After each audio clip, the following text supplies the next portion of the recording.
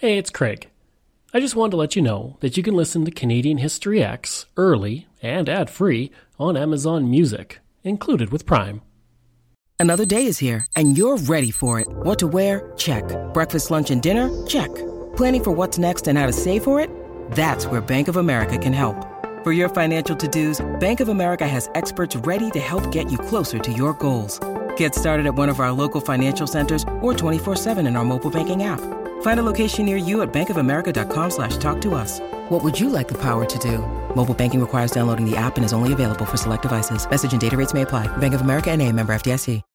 When you need mealtime inspiration, it's worth shopping Kroger, where you'll find over 30,000 mouth-watering choices that excite your inner foodie. And no matter what tasty choice you make, you'll enjoy our everyday low prices, plus extra ways to save, like digital coupons worth over $600 each week. You can also save up to $1 off per gallon at the pump with fuel points. More savings and more inspiring flavors make shopping Kroger worth it every time. Kroger, fresh for everyone. Fuel restrictions apply.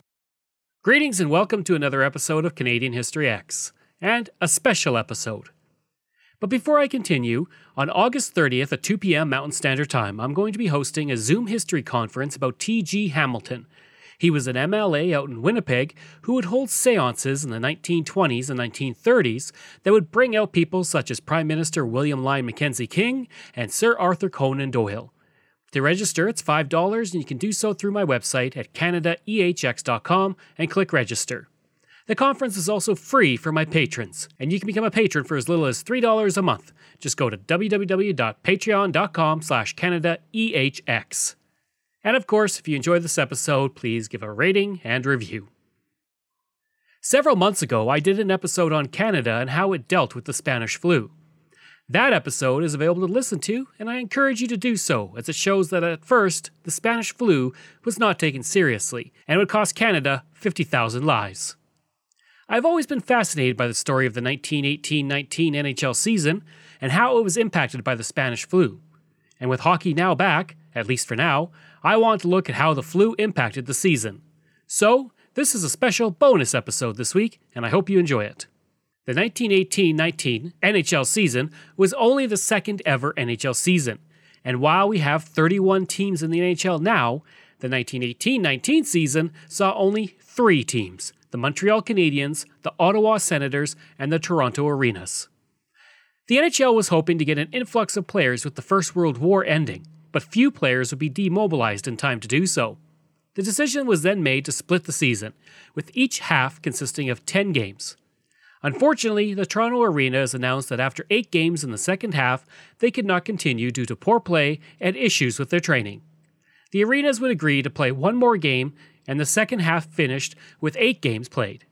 Soon after, on February 20th, the Toronto Arenas withdrew from the league because of financial difficulties. In newspapers, the information and stories about the league planning its season were printed next to the columns that were advising people to wash their hands and stay healthy with proper food.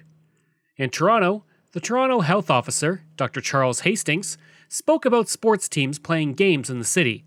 He would say, "These games must be discontinued. They only jeopardize people's lives. It is inconceivable that the people in charge of them have not more judgment." The NHL did not seem to heed this warning, and it would begin play on December 21st, 1918. One reason for this may be the fact that the NHL at the time was not a huge draw, and the crowds would be small. It was in the lead up to the new season that we would see the first hockey player death from the Spanish flu. Hamby Shore had spent 7 seasons with the Ottawa Senators, winning 3 Stanley Cups with them in 1905, 1910, and 1911. In early October 1918, his wife Ruby would fall ill with the flu. Soon after, Shore would develop flu symptoms, and on October 13, 1918, he would pass away in Ottawa from pneumonia brought on by the influenza virus.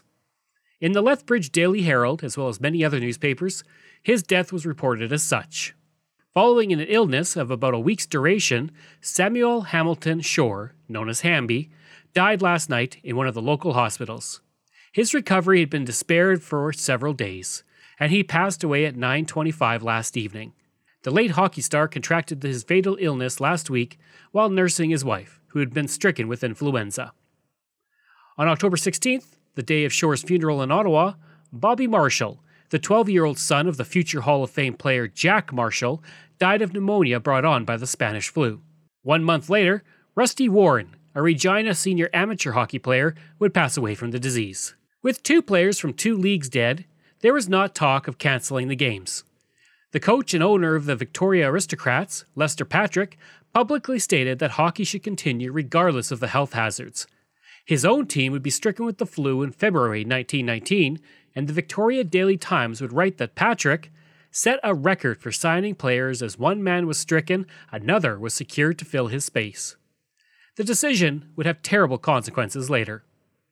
The Aristocrats' captain, Eddie Oatman, was too sick to even begin playing, and he would be out for several weeks. As for Lester Patrick, despite keeping his team going, he too would get the flu, and this led him to not taking any chances with anyone who might have the flu on his team.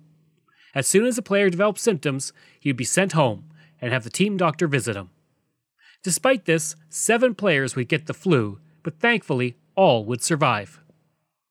The Montreal Canadiens would finish in first place at the end of the first half of the season, with 7 wins and 3 losses.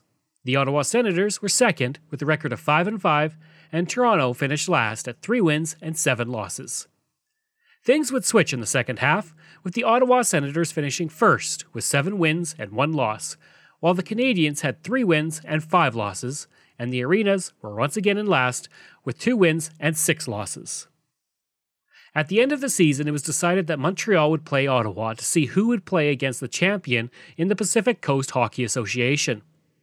Montreal would win the first 3 games of the series before falling to Ottawa in Game 4. Montreal came back to take Game 5, 4-2, and won the right to go on to play the Seattle Metropolitans for the Stanley Cup. While waiting to play the Metropolitans, the Montreal players waited in Victoria, and it was there that they likely first became infected. At the time, as was stated before, most of the roster of the Victoria Aristocrats had been infected. Most of the information that exists for the Spanish flu and the NHL comes from the Stanley Cup final. The Metropolitans would take Game 1, while Montreal took Game 2. Seattle would come back to win Game 3, and both teams played to a scoreless tie in Game 4. By the end, the Canadiens won Game 5, and the series was tied 2-2-1. While Montreal was on the verge of winning the Stanley Cup, no one was celebrating. Joe Hall, the veteran defenseman on the team, had collapsed on the ice. With 2 days off between Game 5 and Game 6, players on both teams began to develop flu symptoms.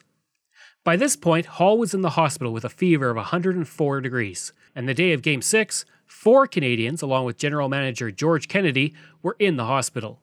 Newsy Lalonde, the superstar of the team and a future Hall of Famer, was also in the hospital. At this point, Montreal offered to forfeit, but Pete Muldoon, the general manager of the Metropolitans, rejected this as he did not want to win the Stanley Cup by forfeit. Muldoon said that Montreal should get players from the Victoria Aristocrats, but this was rejected. With the puck about to drop within 5 hours, and both teams not having a solution, the series was cancelled. By this point, only 3 players, including Sprague Cleghorn and George Vezina, were not infected with the disease. On August 1st, the Seattle Daily Times reported, influenza has within the past 48 hours laid out 5 of the Canadiens. The Metropolitans were not hit as hard, but both coaches would wake up with high fevers. The Montreal Canadiens stayed in Seattle as the players recovered, and George Kennedy's wife made her way to Seattle to be with him as his condition seemed to be worsening. By the time she made it to Seattle, the players were improving, but sadly, Joe Hall had died on April 5, 1919. He was only 37 years old. The Winnipeg Tribune would state in their obituary of the player that he was one of the greatest exponents of the hockey game. Joe never spared himself while in a game. He always gave his best and never hesitated to mix things. It is a wonder that a player who received so many hard jolts and slashes as he did could continue in the game for so long. George Kennedy never fully recovered from his bout with the flu, and he would die at the age of 39 on October 19, 1921. His widow would sell the Montreal Canadiens for $11,000 to a group of Montreal businessmen.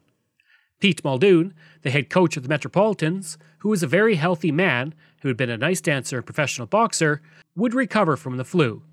But 10 years after the flu, he died of a heart attack, and many believe that he never fully recovered from having the Spanish flu, and that it potentially weakened his heart. As for Joe, he would be inducted into the Hockey Hall of Fame in 1961 and into the Manitoba Hockey Hall of Fame. I hope you enjoyed that look at the Spanish flu in the 1918-19 NHL hockey season, and if you did, again, please give a rating and review. You can reach me at craig@canadaehx.com, and you can visit my website where I have hundreds of articles on Canada's history. Just go to canadaehx.com. Information comes from wbur.org, Sportsnet, The Guardian, The Conversation, Wikipedia, and hockeycentral.co.uk. Thanks, and we'll see you again next time.